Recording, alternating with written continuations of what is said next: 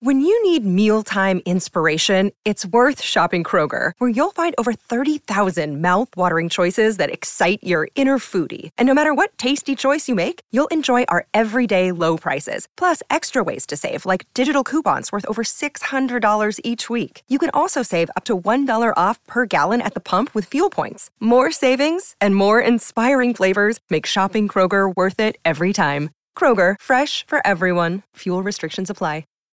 This episode is brought to you by La Quinta by Wyndham.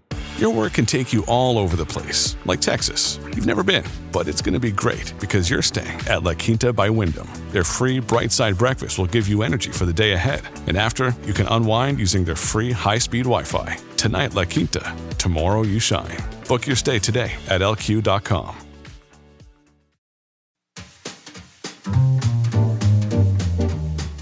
Welcome to the Whiskey, Jazz, and Leadership Podcast.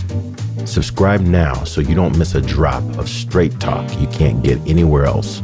We discuss the whiskeys to drink, music to listen to, and what it really takes to be an effective leader. I'm your host, Galen Bingham, the leadership strategist. Tonight's guest, certified executive coach, emotional intelligence meta coach, leadership speaker, and facilitator, Don Angelo Bivens. Hey, what you drink?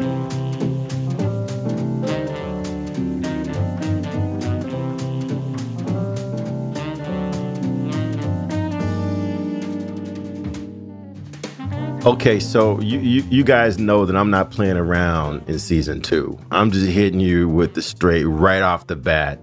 I am not disappointing with this guest.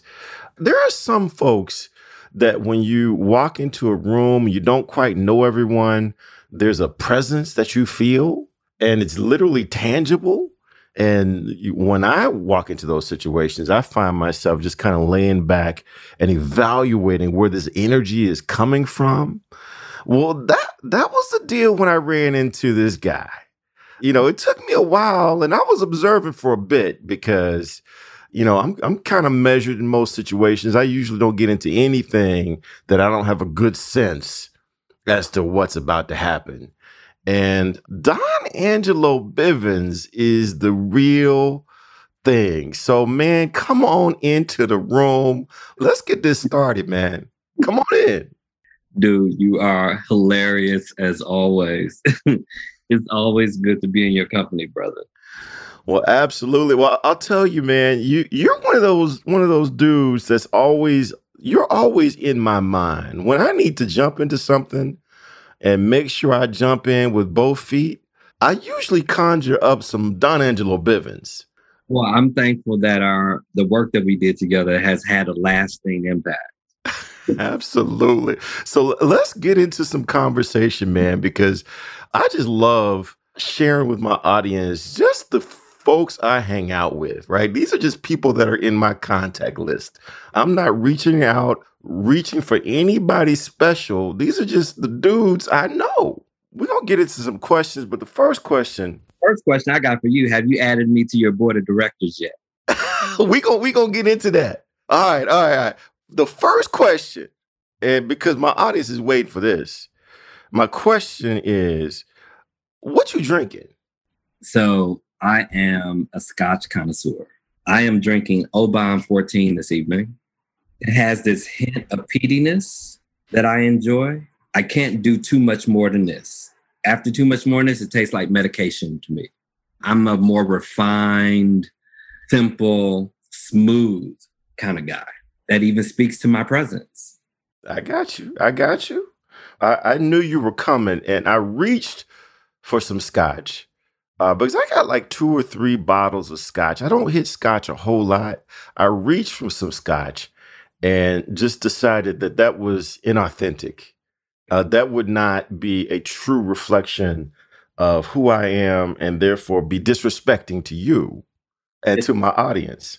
So I went and got this Hill Rock, 1806 Hill Rock Solera aged bourbon whiskey. This is out of New York.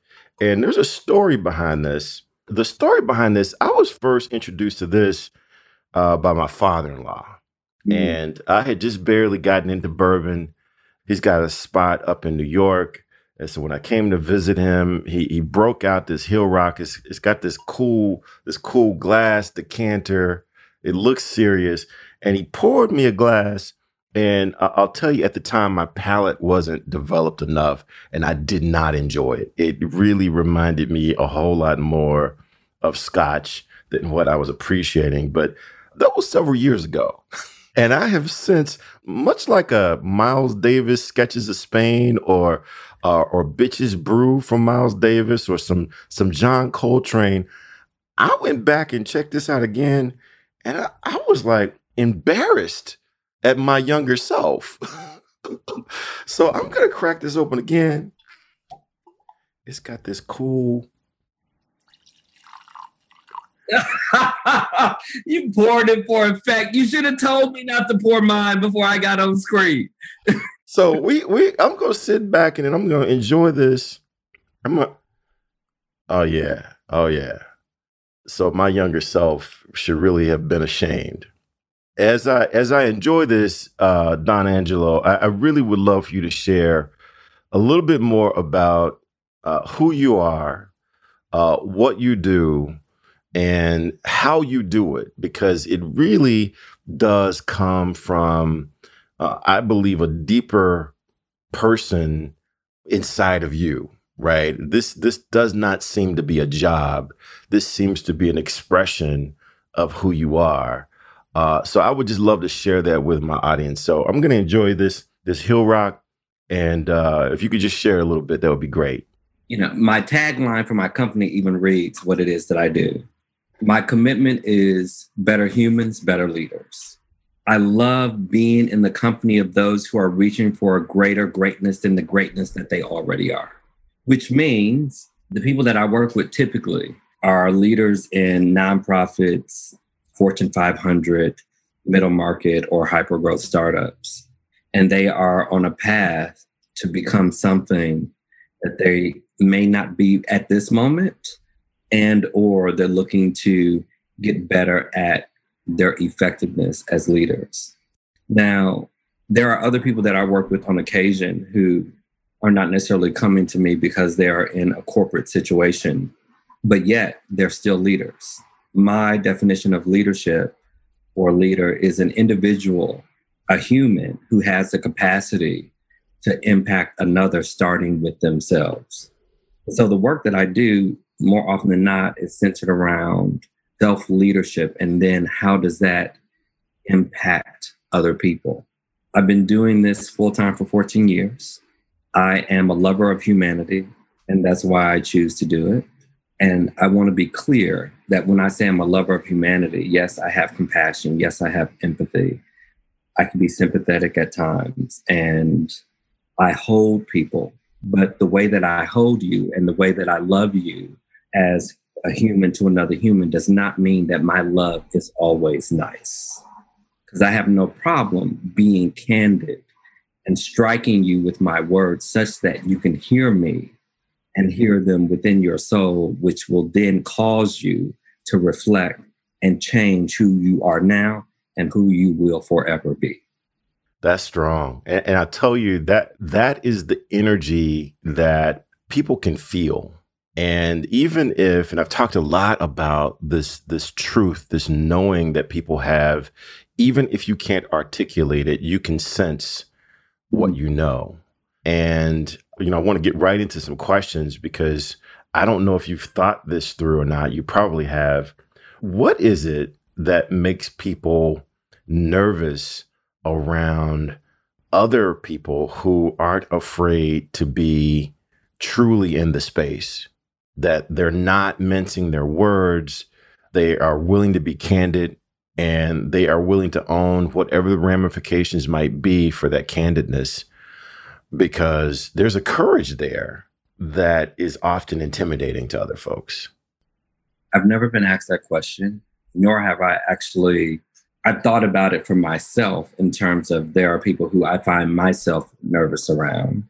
And from where I sit and the experience that I've had, that I'm still getting better at, right? And so I have my flaws as human. And the thing that I know that keeps me nervous around those people is that it appears that they have something that I don't. Whether or not that be their success, whether or not that be they're more sure of themselves or appear to be more confident than I am, it can and it has made me at having a loss of words when I'm around those people. And it does not happen often, but it does happen. And the thing that I believe happens as I'm thinking about it in terms of who I am when that has happened is that I don't see myself in them. Because if I did, it would even out the playing field. And all they are is another human. They have their shit going on much like I do. The other thing I think is that we tend to put them on a pedestal. They didn't ask to be there. We put them there. And so put them back on the floor with you, or in my case, with me. And if you have to, envision them naked or wearing no socks and shoes, just like you. Whatever that is for you to ensure that you know that they're no better than you because of their position, their title, their money. None of that means anything. Leadership has nothing to do with any of that. And so many people think that it does, and it does not. Boy, that is so true. I can tell you that I had to be conscious about doing that very thing that you just described, because I think we all have a tendency to think that the other person knows everything that I know. And then they have this extra special something that I don't know. And because of that, if I'm dealing with someone who knows everything that I know, and then they know this extra thing that I don't know, then that automatically puts me in an inferior position in my mind. And, I have to be conscious when I'm working with executives or talking to other leaders. I'm on this campaign to redefine the word humility. And I talked about this in as we ended season 1, in that usually if someone says, Don Angelo, you really need to be a little bit more humble, usually what they're intending, and usually what you take from that, is that you need to play down the things that you do really well, right? Just kind of calm that conversation down. And those things, those weaknesses that you have, demonstrate to the room and to the world that you really acknowledge those and that you own them. And so you're playing up the things that you don't do well, and you're playing down the things that you do well. And that's usually what they mean. And that's usually what we take from that. And my campaign for redefining humility is simply embracing the reality of being human. And if you embrace the reality of being human, that means there are some things that I'm just not good at. And, I can study for the next 15 years and I'll go from being terrible to being just bad, right? There are just some things that are just that way. But there are some things, if you're looking for someone to elevate in this specific area, I might not be the best dude on the planet, but I'm probably one of the top 3 or 4 dudes that you will ever meet for some things. And that's with everybody. That's with everyone has that something that not only are they good, they know that they're good, and everyone around them knows that they're good. And it's our responsibility as humans to own both of those equally, so that you can show up fully and contribute where you can. Again, that's kind of I'm going to step off my stomp and let you react to what I just shared. Oh, I think that I did some work with Steve Chandler, who's, in some cases, people have recognized him as the godfather of coaching. And Steve has a coach. And this man charges $250,000 to $500,000 for a year. Wait, back up. Say that again. We want to make sure we got clear airwaves so that people pick up what you just said. So let's say that one more time. So forgive me for not remembering his name at the moment. He came to class, and even on his website, he has all of these CEOs or famous people that he has worked with, acknowledging him for the work that he's done with them. and he charges 250 to 500K a year. And he's called the ultimate coach. And what I loved about him, he's one of those people, his energy comes in the room and you're like, what the hell is happening? Who is that? He's one of those people. And he was one of those people for me specifically. He said to me, if you don't think you are the best, who will? And so people ask me how good I am. I tell them I'm fucking fantastic. And actually, those words don't even clarify what it is that I do for people in their lives and their leadership. I say that to say, humble. Humble for what purpose? Now, there's a difference in arrogance that offends people and knowing that you are just fucking amazing at your craft. I've been called arrogant. I say to you, if that's what I am to you, so be it. Now, I'm one who I'm quite concerned and think a hell of a lot about the impact that I have on people. It's the work that I've chosen to do for my life. And so when you say I'm arrogant, what does that mean? Because a lot of people have different definitions for that, depending on the context that it's coming from. And therefore, context is decisive. And when you tell me I'm arrogant, thank you. I appreciate your perspective. Now, what would you like to talk about? I love it. I love it. You know, I'm reflecting back on this was the second leadership position that I ever had. And I'd just gotten promoted and was excited to be, I think I'd just risen to the director level. I was a manager before, but I'd just risen to the director level. And so I was excited to be there. And I had a posture of, I'm just so happy to be here. Thank you so much for this opportunity. And I'm just willing to learn. And that was my posture. And I got some advice from the hiring manager. So the VP that hired me, he sensed that, he noticed that. And he said, hey, Galen, the people on your team, they want to feel like they got the absolute best, that they're not sacrificing, that they're not getting second best, they're getting the absolute best. So you might want to, I appreciate your appreciation, but you might want to reevaluate how you're showing up, because right now you're not showing up as if you were the absolute best. Mm-hmm. And I take that to this work here. I don't know of any executive that wants to hire the second best coach that they can find. I don't know any executive. I haven't met any executive that brags about the cheapest coach they could find. Or, the coach that was really, really looking for an opportunity, and boy, I was able to give him some business when he didn't have any business. I think everyone, our work is coaching, but I think that translates to everything, right? Any job, any career.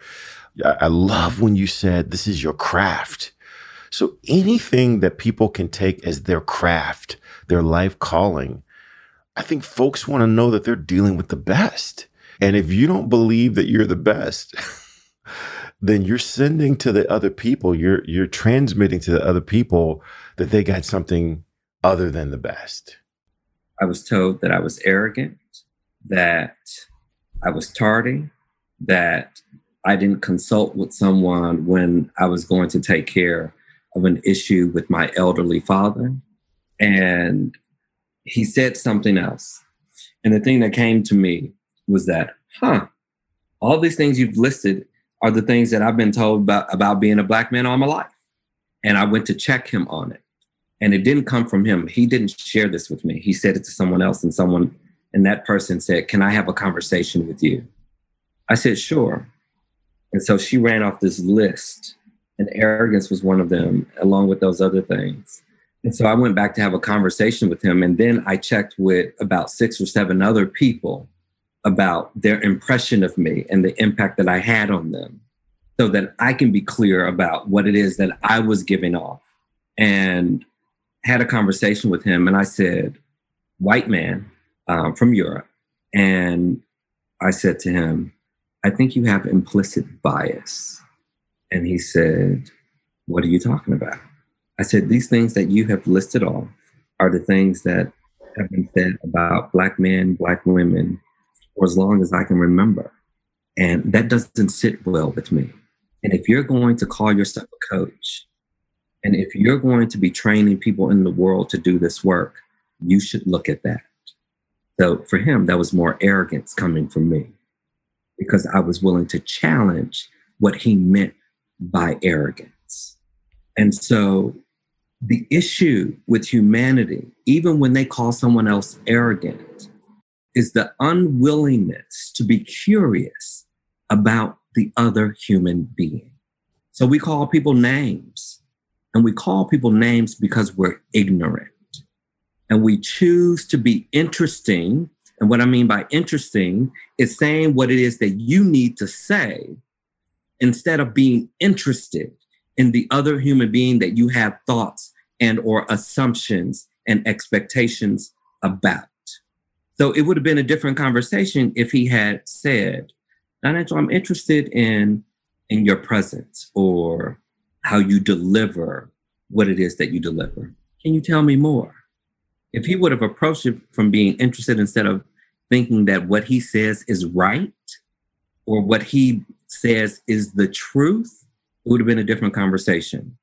Because we as human beings believe that we are right, which means that we think that our righteousness is the truth. And I want to put parentheses around the or the, which doesn't leave room for anything else. When you think you are the truth, or when you think you are right, everybody else and everything else is wrong. That's not a person or a leader who's interested in anything else other than their truth. I want you to consider, and anybody who is under my voice, that there is no right, wrong, good, or bad. All there is what is, and the impact of that. And if you're willing to stand in that space, you will know that your truth is not the only truth. It is one of possible minis. And therefore, it is a truth, not the truth. Wow. I hope people are taking notes. If you're not taking notes, I blame myself, because I should have told you at the top of the conversation that you need a pen and a notepad or write on the back of your hand or something, because this is what, and we're talking about coaching because that's what Don Angelo and I share together, this passion for coaching. And I'm going to tell you, Don Angelo was one of my original coaches. When I decided that I wanted to do this thing for real, there were a number of people that might have been easier for me to talk to. There are a number of people that I could sit back and say, yeah, this is probably going to be an easy conversation. But I didn't feel like those coaches, those consultants, were going to help me evolve into who my clients are going to need me to be. Because when you play at the level that we play, usually our clients don't have anyone else who will tell them the truth. Either because they don't know how to tell them the truth, or it could be career limiting, right? It takes a lot of guts to talk to someone who's 2 levels above you and say, look, boss, you're not quite living up to what our mission statement says that we're supposed to be doing, and I need you to step up your game, right?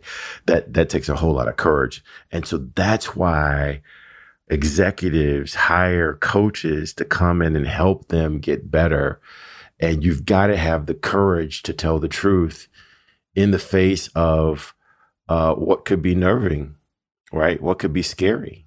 I want to share this one comment with you and get your impression on this, because I've talked about this Netflix show, The Coach's Playbook.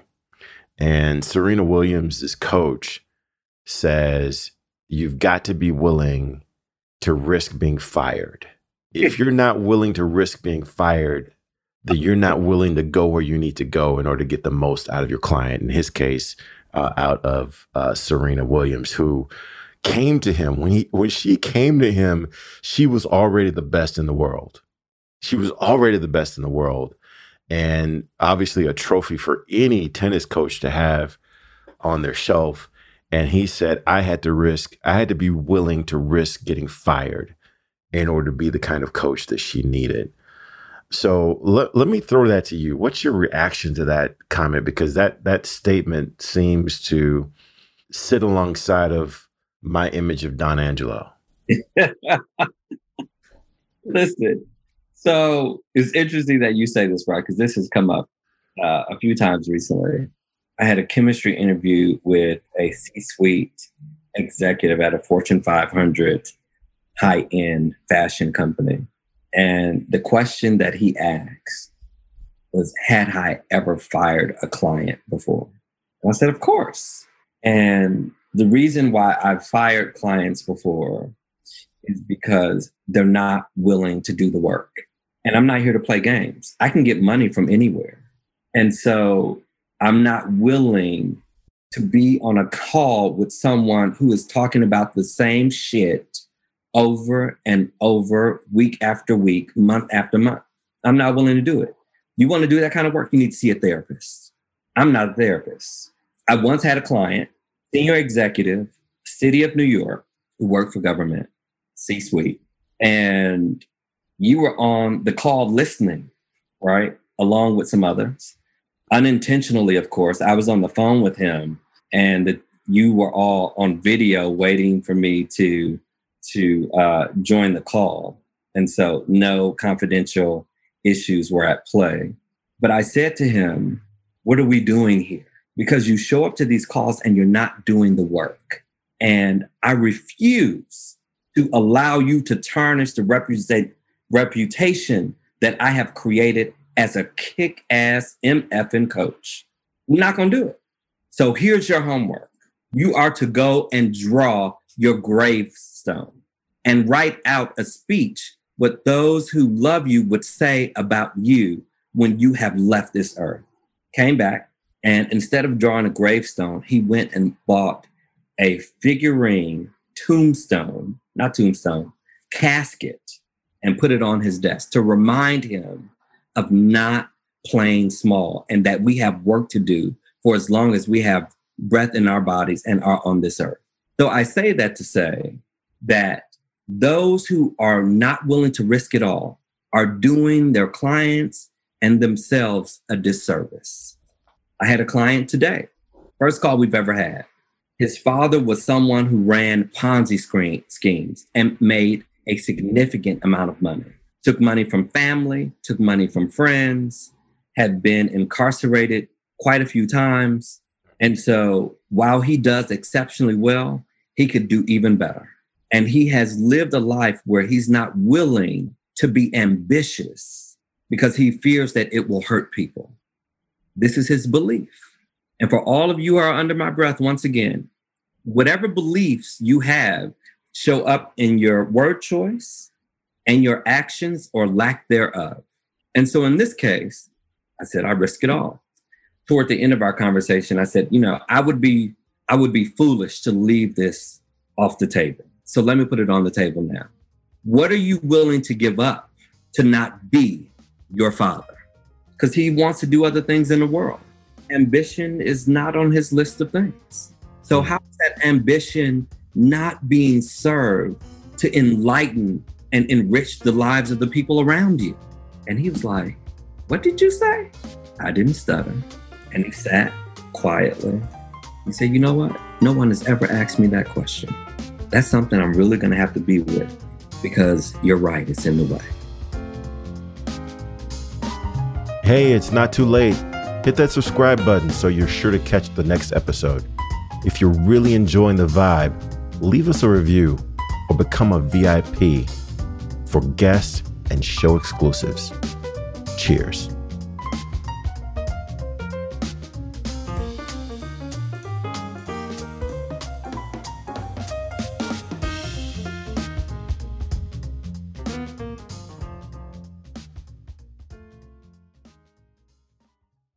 This podcast is a part of the C-Suite Radio Network.